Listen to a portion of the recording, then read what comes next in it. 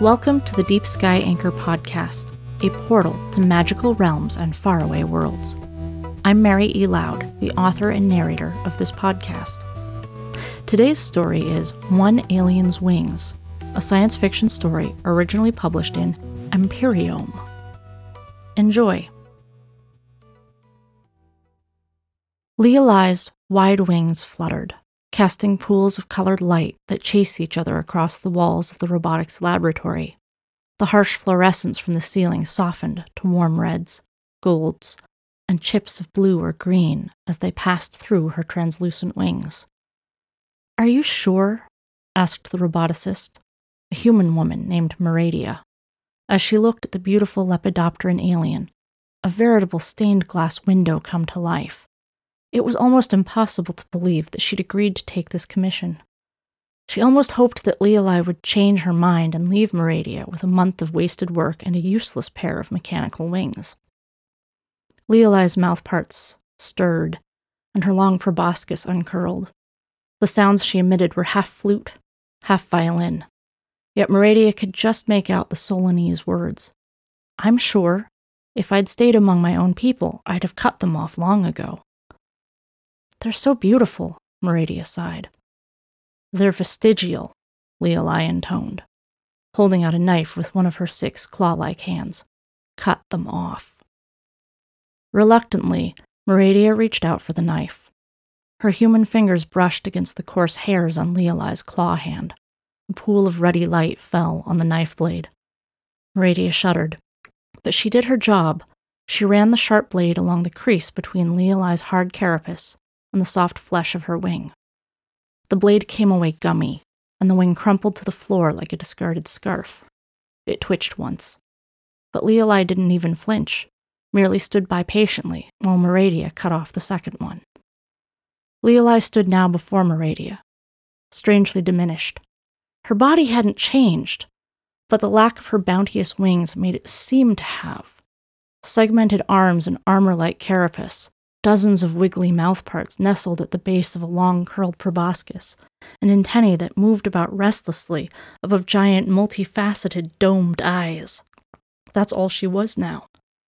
A monster who had been an angel. Meradia could see why Leali had chosen to keep her wings so long after puberty while living in human society. "Are you okay?" Meradia asked. "I feel so light." Leali twirled about, stretched out her segmented arms, and danced, like a nightmare come to life. "If I'd known how good I'd feel without them, I'd have done this years ago." "You still want the robotic ones, right?" Leali hesitated, antennae rotating, and for a moment Meradia thought she might get stiffed on this job anyway. Then the former butterfly alien said, "Yes, let's put them on." This was the part Meradia was comfortable with. She lifted the pair of robotic wings, constructed from ultralight alloys, and affixed them to Leali's back. Smart wires wormed their way from the base of the mechanical wings into Leali's carapace to bond with her nervous system. Little lights along the edges of the metal wings twinkled, showing they were operational. "So pretty," Leali exclaimed, sounding like a happy orchestra. She flapped her metal gray wings proudly. They were barely a quarter of the size of her old ones. Meradia looked down at the crumpled organic wings on the floor, still rich with vivid hues. As a roboticist, she was proud of the metal wings she'd made. They were crammed full of clever devices like personal climate adjusters, gyroscopic balancers, jetpack boosters, and limited anti-grav. But they looked plain and gray in comparison to the ones discarded at her feet. The metal wings were a common expression of Meradia's skill as a roboticist. Leali's organic wings had been a marvel of biology. "What do you want me to do with these?" Meradia asked, shoving her foot against the folds of colors. "Whatever you want," Leali said. She was busy testing the anti-grav capability of her new wings, hovering lightly over the floor. "This is wonderful," she exclaimed. "My old wings didn't let me fly at all." "I'm glad you like them," Meradia said, wondering if the old wings could be preserved and turned into some sort of cloak. "Come back in a couple weeks so I can give your new wings a tune-up. Make sure they've bonded properly with your nervous system. That sort of thing." Leali's expression was hard to read, but her multifaceted eyes sparkled. She paid double for her new wings, insisting that they were worth it, and left the laboratory an all-new butterfly.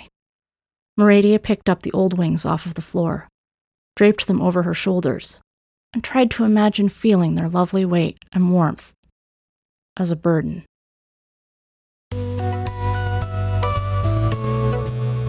Thank you for listening to the Deep Sky Anchor podcast. I'm Mary E. Loud, and this has been One Alien's Wings. Tune in next time for another portal to another world.